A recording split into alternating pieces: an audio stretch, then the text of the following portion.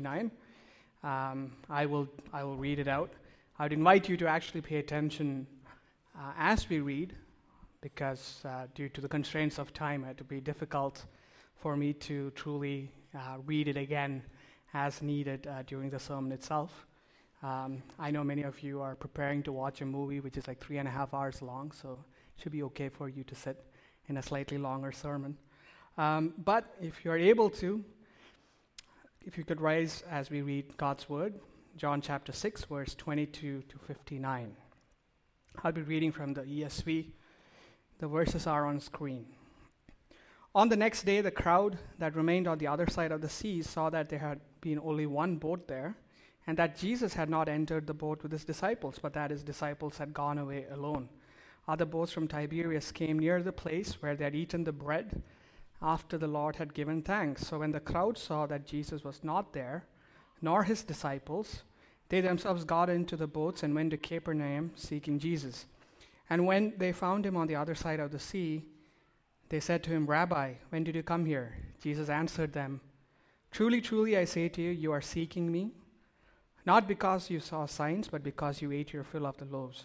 Do not work for the food that perishes, but for the food that endures to eternal life, which the Son of Man will give to you. For on him God the Father has set his seal." Then they said to him, "What must we do to be doing the works of God?" Jesus answered them, "This is the work of God, that you believe in him whom he has sent."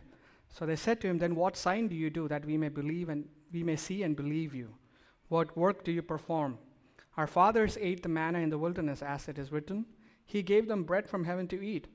Jesus then said to them, "Truly, truly, I say to you, it was not Moses who gave you the bread from heaven, but my Father gives you the true bread from heaven. For the bread of God is he who comes down from heaven and gives life to the world."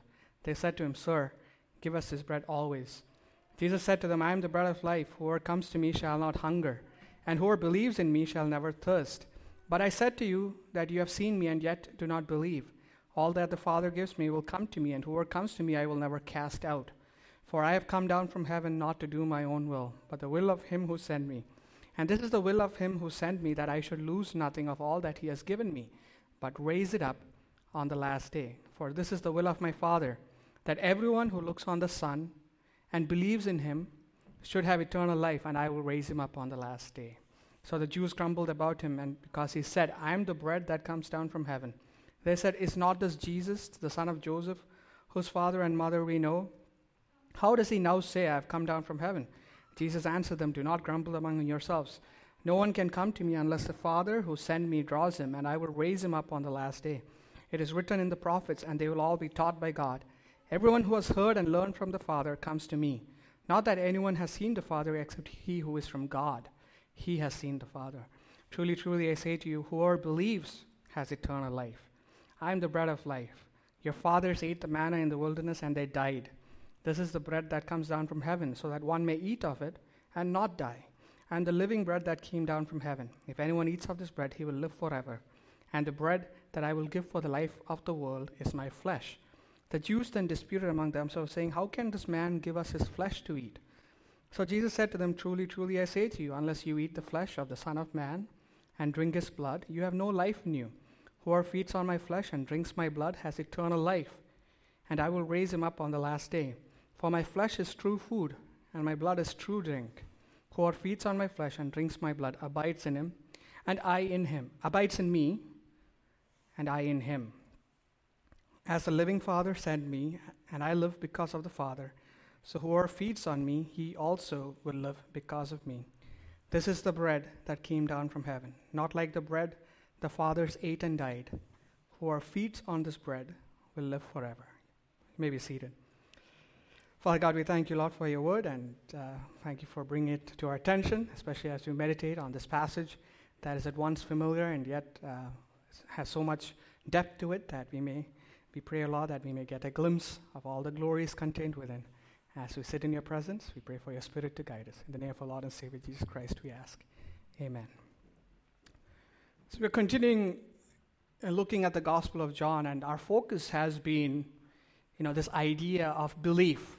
John himself says that the reason why he wrote the Gospel, why he pointed out all the signs and miracles of Jesus, he said he took a selection not everything that Jesus said or did.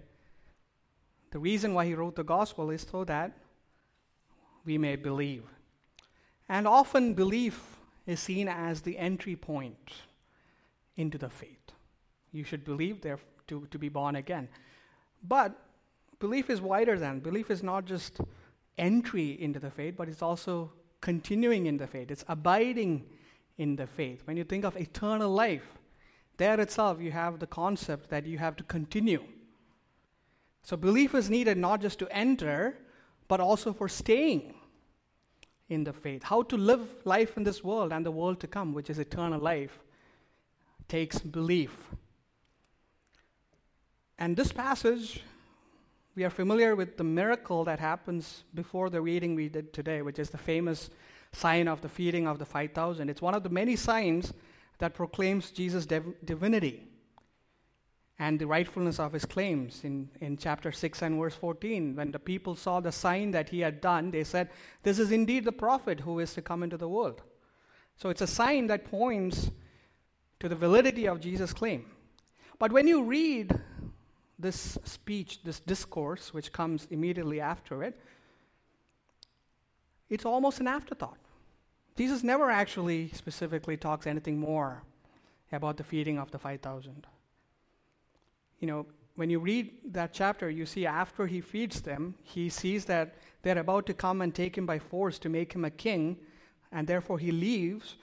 And then his disciples go into Capernaum in a boat, and he stays behind, and there's a stormy waters, and Jesus walks on the water, comes into their boat, rescues them, and they together come to Capernaum, and he says these things in Capernaum. So the sign itself is kind of rendered almost like it was not the most important thing. You see, in this passage that we read, you can see that Jesus uses the idea of food or feeding, eating and drinking, as a metaphor, as a symbol of how we are to live and how we are to sustain and nourish our life on an ongoing basis. The first of Jesus' I am statements in the Gospel of John comes here. He says, "I am the bread of life," which is a very radical claim, because he's saying that to ensure that you have life, you have to feed on me. And it's also an exclusive claim, because he's saying the bread of life means that nothing else can sustain your life, and nothing else is needed to sustain your life. So what we see here is the difference between the life that all people have, which you could call physical life or ordinary life, and the life of belief, which is eternal life. How to enter into it, how to abide in it. And if you break down the statement of Jesus, which is that I am the bread of life, there's a duality, a choice, a conflict that we have to choose between two lives, two breads, and two providers of that bread. Right? There's two lives, there's two breads, and two providers. So what do we mean by two lives? When you go back to verse 25 to 27, it says in verse 26, when they come searching, Jesus answers them, "Truly, truly, I say to you, you are seeking me, not because you saw signs, but because you ate your fill of the loaves. Do not work for the food that perishes, but for the food that endures to eternal life, which the Son of Man will give to you. For on him the Father has set his seal." He's pointing out that they were looking for him because he multiplied their food. And they had their fill, and now they don't want to go hungry again for lack of food. They were not there because of the sign, which is the sign or the miracle was, its purpose was to point towards Jesus as the only one who could satisfy, but they were there for the actual bread. They were there to have their fill. And throughout this gospel, and throughout Jesus' earthly ministry, he points out the difference between earthly life and eternal life. What's the whole point of his coming? John chapter 3 and verse 16. For God so loved the world that he gave his only Son, that whoever believes in him should not perish but have eternal life. And so we ask ourselves, what is eternal life? What is everlasting life? What does that mean? If you think about it very simplistically, it means unending life. It's an extension of your life so that you don't actually die. But it is not an indefinite extension per se. It's not meaningless living forever in terms of quantity. In that sense, everyone has eternal life. Even people in hell have eternal life. No, eternal life means that it's not just life without end. Everyone dies and everyone will continue to live in some form or the other, but it speaks to a character and a quality of life. One of the attributes of God himself, one of the very intrinsic characteristics of God is eternality. That means God has no beginning and no end, but also it is an aspect where it's talking about the quality of the life of God. It has a joy. It has a purpose. It has a security that cannot be found in any other life. That's why in John chapter 1, verse 4, we read this about Jesus. In him was life, and this life was the light of men. God is life. To be in God, to have a portion of the life of God himself, to share in the superiority of the quality of the life of God and all that it covers, that is eternal life. It doesn't mean that you do not continue in your physical life. But even when we are in our physical life, once we gain a portion of the life of God, then we have eternal life. It's a new life, separate from physical life.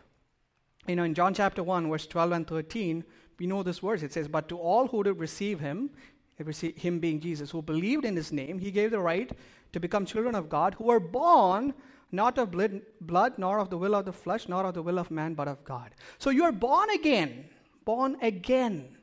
through belief in Jesus Christ while you're still on this earth, and you have a new life that has this quality and a purpose and a pleasure and a security that comes because you're living as a child of God. You're living in communion with God. You're not living in the fear of the judgment of God, but you're living in relationship with him. And you have the promise that he will never leave you or forsake you, that he is always on your side, now and forevermore. That is why you have eternal life. Not because you will live forever merely, because to live forever, just imagine living forever with just the people that you know. That's also kind of living forever. Would anyone really look forward to that? But to live forever with the joy of God, that is eternal life. And this eternal life is available, to everyone who continues to live physically, but it's not constrained by the limits of physical life. David says in one of the Psalms, Psalm 84:10, it says, for a day in your courts is better than 1,000 elsewhere. So it's not just about the quantity, it's about the quality of life. And it's available to everyone who lives a physical life, but it's not limited by physical life. Here in this passage in John chapter 6, verse 54, Jesus says, whoever feeds on my flesh and drinks my blood has eternal life, and I will raise him up on the last day. So what he's saying is that once you have gained eternal life, your body will decay. But because you are a member of the people who have eternal life, Jesus himself will raise your body up. It's not, your eternal life is not constrained by the limits of your physical life. So it involves resurrection as well. So as opposed to physical life, which is decaying, which has no eternal hope, which is always seeking purpose and fulfillment, which eventually just boils down to how do we survive, how do we exist, the day-to-day grind of making a living, as we call it, It is a life that is resigned to the fact that you always have to find ways to eat, to make a living, to protect against bad things, to gain security. As opposed to that, there is eternal life. And so these people who are following Jesus, they were consumed in the ongoing pursuit of this physical existence. They thought, wow, this Jesus looks like someone who will take care of our bread, our groceries. Imagine that. Not having to work again to buy food, to not worry about where the next meal is coming from.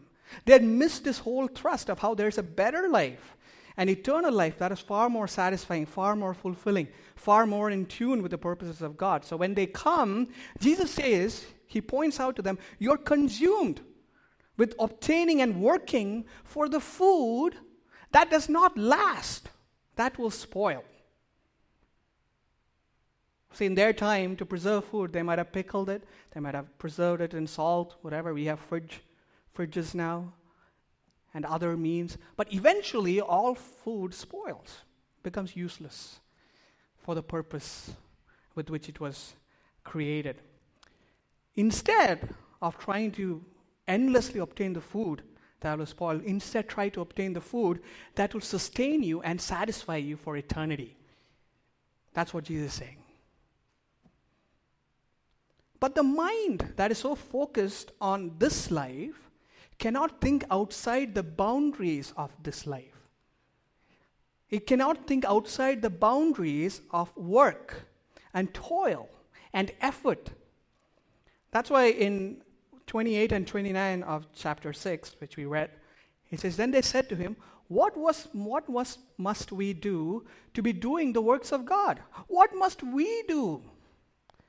There's a human tendency to think that everything is obtainable by more toil, by more effort.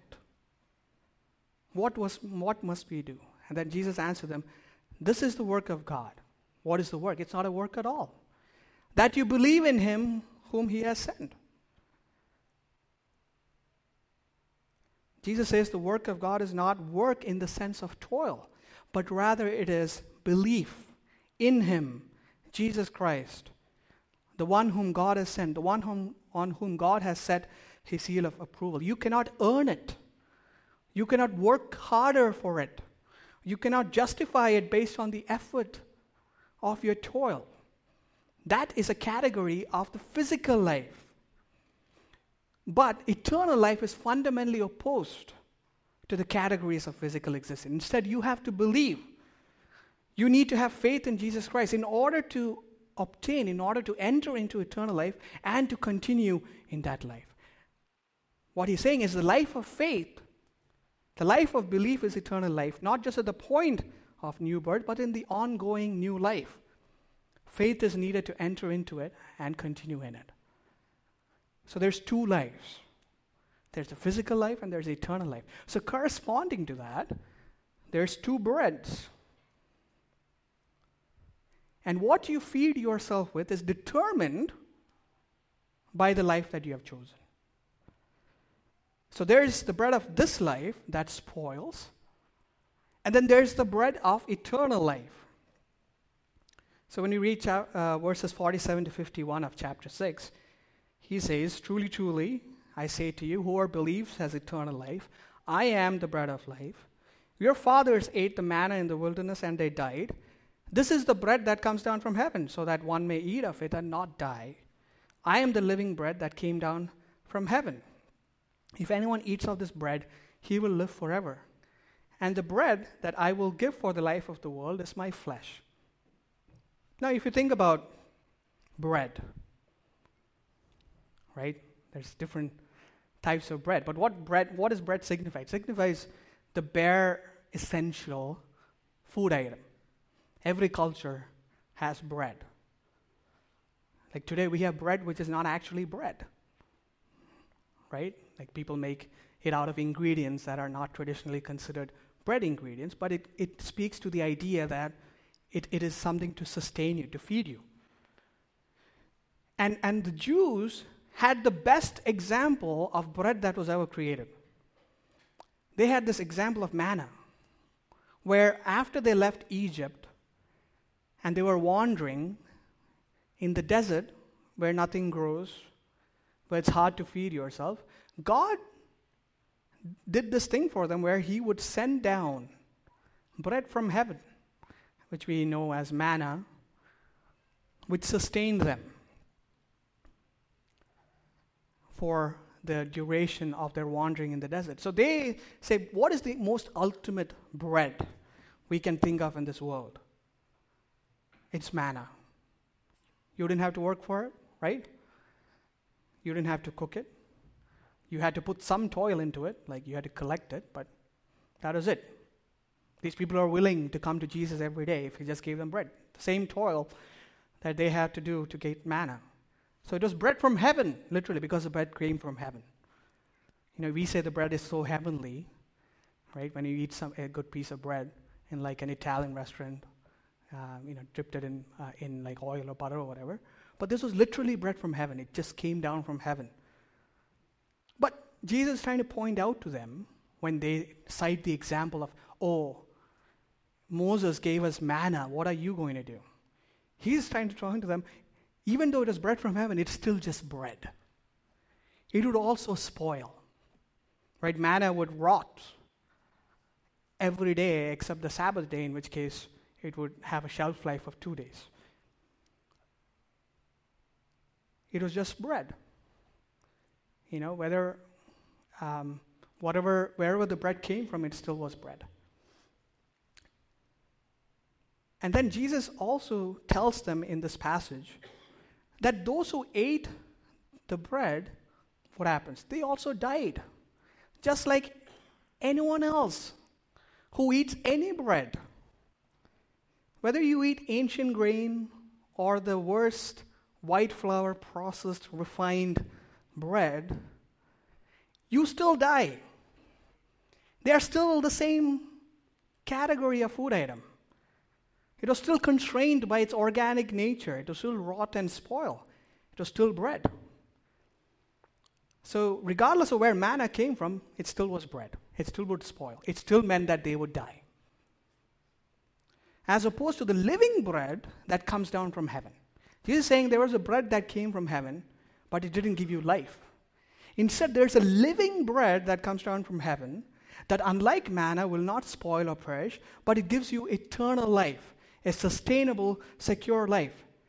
Jesus is saying, if anything, the fact that you know about the history of manna should point towards the fact that there was a day that was going to come when instead of just mere bread from heaven, living bread would come down from heaven. That would give you eternal life. If you go to verse 54 and 55, he says, whoever feeds on my flesh and drinks my blood has eternal life, and I will raise him up on the last day, verse 55. For my flesh is true food, and my blood is true drink. He's saying this is true or real food and true or real drink. Here he's already talked about the food that spoils versus the food that endures. There's bread from heaven versus living bread from heaven. Now he's saying there's a category that he's introducing where it's like true food and true drink. True in what sense? Are you saying that, the bread that you're going to eat at lunch is somehow not real? It's not true food? No, that's not what Jesus is trying to say. It is true in the sense that it fulfills its purpose completely. Right? If you think of food, what is the point of food?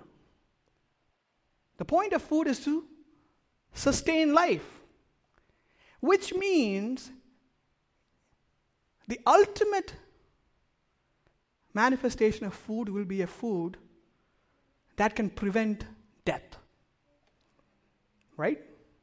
If the purpose of food is to sustain your life, then the best food that ever will be is the food that will prevent you from dying. In that sense, no food is real food. They all fall short of the purpose, except the food of eternal life that ensures that you will live forevermore with that quality of life. The food of eternal life is able to sustain that life without being defeated by anything else. Therefore, it is true. It is always available. It's always satisfying. It always fulfills its purpose, so that to feed on it is to guarantee that you will have life. That's why it's true food and true drink, as opposed to the food and drink of this world. And here, as we've already read this passage, that feeding, this is not talking just about eating, right? He's talking with the common meaning of feeding in many languages, which is to consume or devour something, right? Like, people say, oh, I got this great new book, like Harry Potter, the last one, and I devoured it in 2 hours. Or my life is consumed by the pursuit of something. Or this purpose fuels my passion for doing something. We talk about feeding as a metaphor for what we consume, for what we are consumed by, and for what sustains us. And that's the same way that Jesus is using feeding here. He's not talking about mere eating. He's saying, what do you take in? What consumes your mind? What is your sustenance? In Matthew chapter 4 and verse 4, we have that famous verse. It says, man shall not live by bread alone, but by every word that comes from the mouth of God. With the woman at the well, in John chapter 4, verse 14, he says, whoever drinks of the water I'll give him will never be thirsty again. The water that I will give him will become in him a spring of water welling up to eternal life. So he's talking about what do you take in. The bread of eternal life, what we consume from God, gives us security, gives us guarantee of eternal life. But the bread of this world does not. It spoils, it rots, it cannot sustain endlessly. It cannot satisfy endlessly. It has to be obtained and gathered every day. It is not readily available. And you can have no security because of that. If you ever take a finance class or an accounting class of some kind, you might eventually come across this question. Suppose you win a lottery. The lottery is for $25 million. You won it. The lottery company gives you 2 options. You can either get the $25 million in one shot, or you can get $1 million for 25 years. Which one would you choose? And the reason they ask this in finance or accounting is because there's a correct answer, which most people do not choose. What do you think most people would choose? Most people will choose what? 1 million for 25 years. Why? Because it gives them the illusion of financial security. But it's not the right answer. Because money loses value every year. So in the end of 25 years, you have not got $25 million. If you take it now, you have $25 million. But it's also not the right answer, because what you can do with $25 million is way more than 25 times what you can do with $1 million. The potential it opens up to you in your life with $25 million is way more. You can start a business. You can invest it and get, like 10% returns. What is 10% of 25 million? $2.5 million. So people don't think that. People think, you know what I'm going to do? I have a job. I will keep working. So I will get $1 million every year, and I will build up the security. You might get hit by a bus tomorrow. It's an illusion. That's what they're trying to teach you. And here, in verse 34, when Jesus says, I will give you the bread of heaven, verse 34, they said to him, Sir, give us this bread always. This is the security of the world. That they cannot think beyond this idea that I need something again.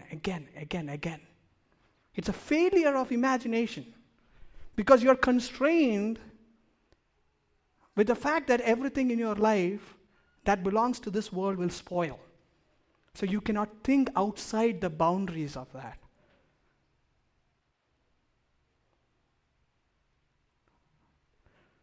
So there's two breads. There's an eternal bread which fulfills its purpose completely. It gives you sustenance for eternal life. And then there's a bread that rots, that spoils, that does not fulfill its purpose because it cannot prevent you from dying. So just as you have two lives and two breads, then Jesus says you have two means of obtaining it, two providers. There's two providers corresponding to two breads. And we see the clearest example of this in verse 32 of chapter 6. Jesus said to them, Truly, truly, I say to you, it was not Moses who gave you the bread from heaven, but my Father gives you true bread from heaven. See what had happened here. These people had become so consumed with the idea of getting bread that they forgot who gave them manna. They said Moses gave us manna. Jesus says, no, God gave you manna. But you're so consumed with the obtaining of it that you forgot that all good things come from God. Later on in this gospel, they will say, we are disciples of Moses. He said, no, you're disciples of God. When you put your mind to the things of this world, you can miss the fact that nothing really belongs to you. Nothing really is guaranteed to you. Instead, it is God who has to provide everything. But when you're consumed with that, you can miss the whole idea of God himself. And you can say, it was Moses who fed us. Moses never fed you. God fed you. That's why we have Joel Osteens and Kenneth Copelands and all of that. Because people chase after things that are blessings from God without recognizing that those blessings will not satisfy them. So when they say, who am I going behind? I'm going behind a person. Who am I a disciple of? I'm a disciple of this person as opposed to God who is the provider of all things. But you recognize here also that Jesus is not just a provider. He's not just a source. He is the bread. That's why in verse 35 he says, I am the bread of life. Whoever comes to me shall not hunger, and whoever believes in me shall never thirst. Here he does not say that I'm going to give you the bread. He says, I am the bread. He's both the provider and he is the bread itself, because he is the one who gives of himself. He is the one in whom there is life. And so what is needed to sustain eternal life is himself. In him was life. So eternal life is him giving of what is essentially, intrinsically within himself. That's why I am the bread of life. If you have to gain life, you have to feed on me. How do we gain this life? How do we continue in it? That's what we read in 47 and 48 of the same chapter. It says, Truly, truly, I say to you, whoever believes has eternal life. I am the bread of life. So belief is what is needed to have eternal life. Belief is what is needed to feed on the bread of eternal life. Belief is what is needed to sustain you in your eternal life. This chapter is very interesting because in the last part of it, there are these verses which have caused a great amount of confusion. Especially if you go to some traditions like Catholicism or other Christian traditions. They take verse 53 and 54. It says, Jesus said to them, Truly, truly, I say to you, unless you eat the flesh of the Son of Man and drink his blood, you have no life in you. Whoever feeds on my flesh and drinks my blood has eternal life, and I will raise him up on the last day. So they say that, the table that we have, that we partook of, the bread and the cup, literally becomes what? The flesh of Jesus Christ and the blood of Jesus Christ. And you can see how, if you read these verses just without thinking through them, that seems to somehow make sense.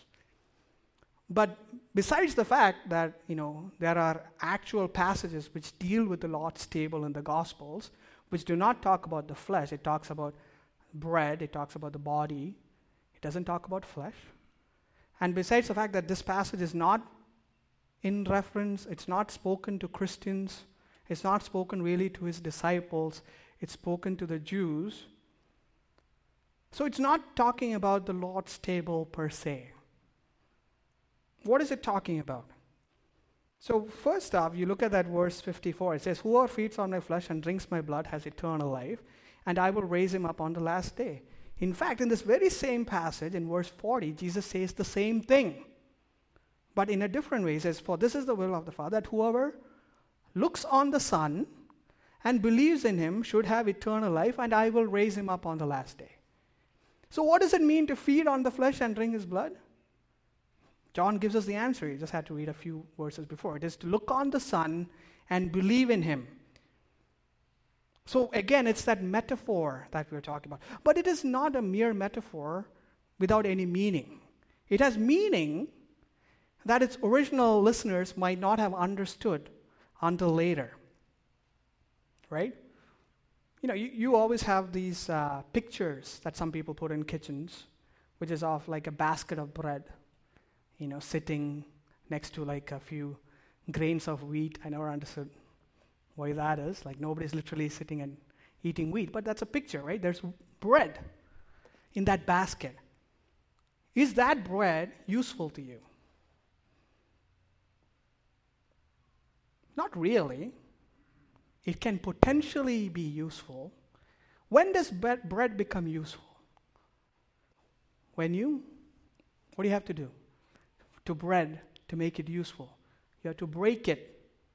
That nice picturesque loaf of bread, with all the indentations, looks amazing, the browning on top, not really useful until you break it, until it is taken apart and it's ready to consume. So Jesus is pointing out that something has to happen for the bread of life to become effective and useful for the life of the people who are to consume it. And what is that? In John's Gospel, chapter 1, it says, in the beginning was the Word, and the Word was with God, and the Word was God. In verse 14, it says, and the Word became what? Flesh. He took on a body. His body would need to be broken on the cross. His death is what would enable the penalty of our sins to be paid, for the wrath of God to be removed from us. John chapter 3 and verse 36 says, whoever believes in the Son has eternal life, whoever does not obey the Son shall not see life, but the wrath of God, what? Remains on him. So for the wrath of God to be removed from someone, it had to go on someone else. That is the body that was broken of Jesus Christ. That is the flesh. The Word became flesh. And that flesh, that body would be broken in order for the bread of life to become meaningful and effective for the people who would consume it. And the blood in the New Testament always points to a certain type of death. It points to a violent death.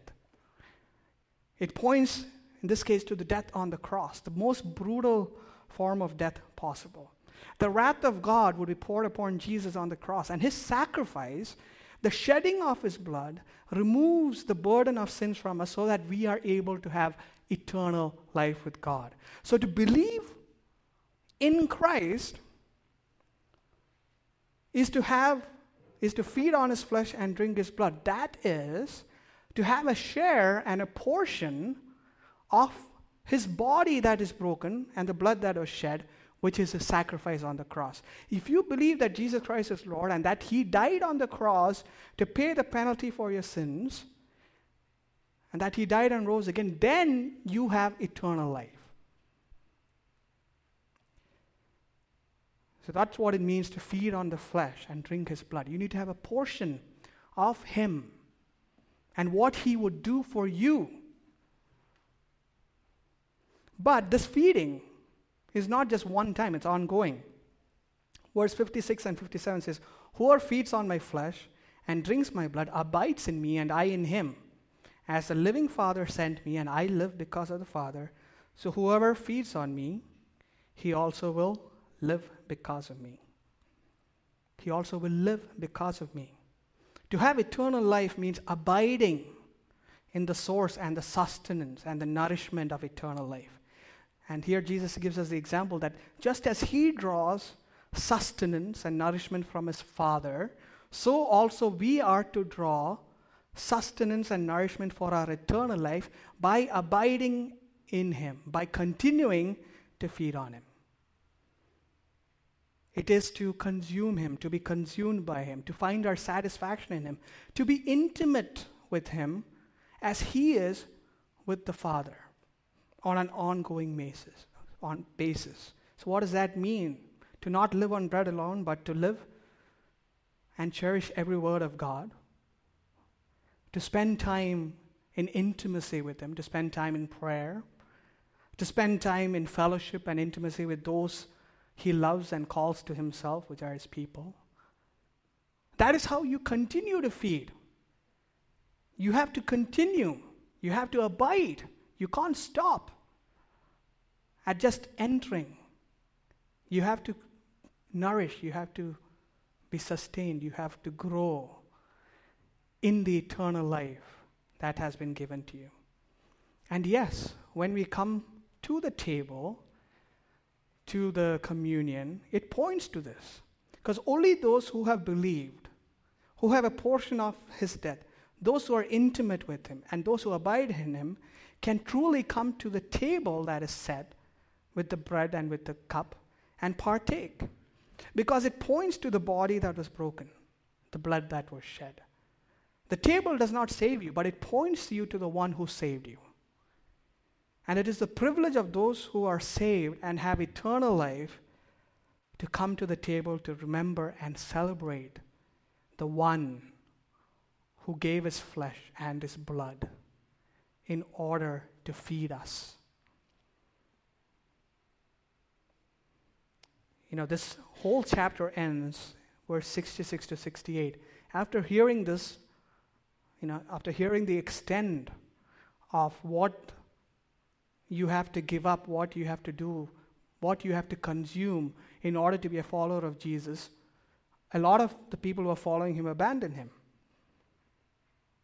So verse 66-68 says, "After this, many of his disciples turned back and no longer walked with him. So Jesus said to the 12, 'Do you want to go away as well?' And then Simon Peter answered him, 'Lord, to whom shall we go? You have the words of eternal life. Many will abandon, but those who love him, those who feed on him, those who are intimate with him, they will abide no matter what happens. Because there's only one question: where shall we go?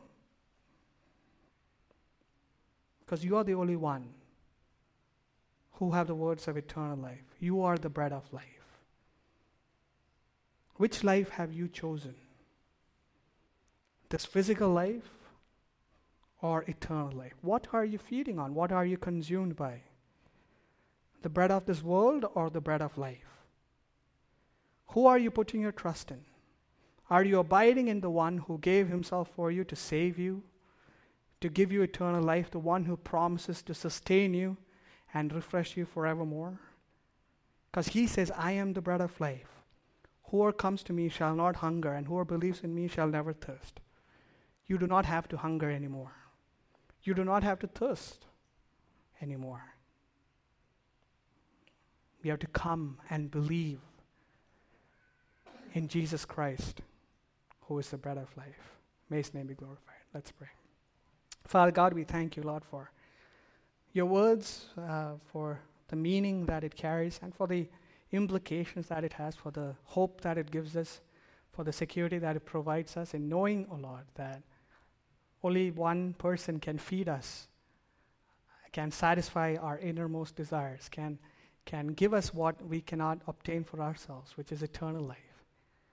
And that is your Son, who died on the cross, his flesh, his body broken, his blood shed in the most brutal death imaginable, so that the wrath of God would not remain on us, but would be poured out on him.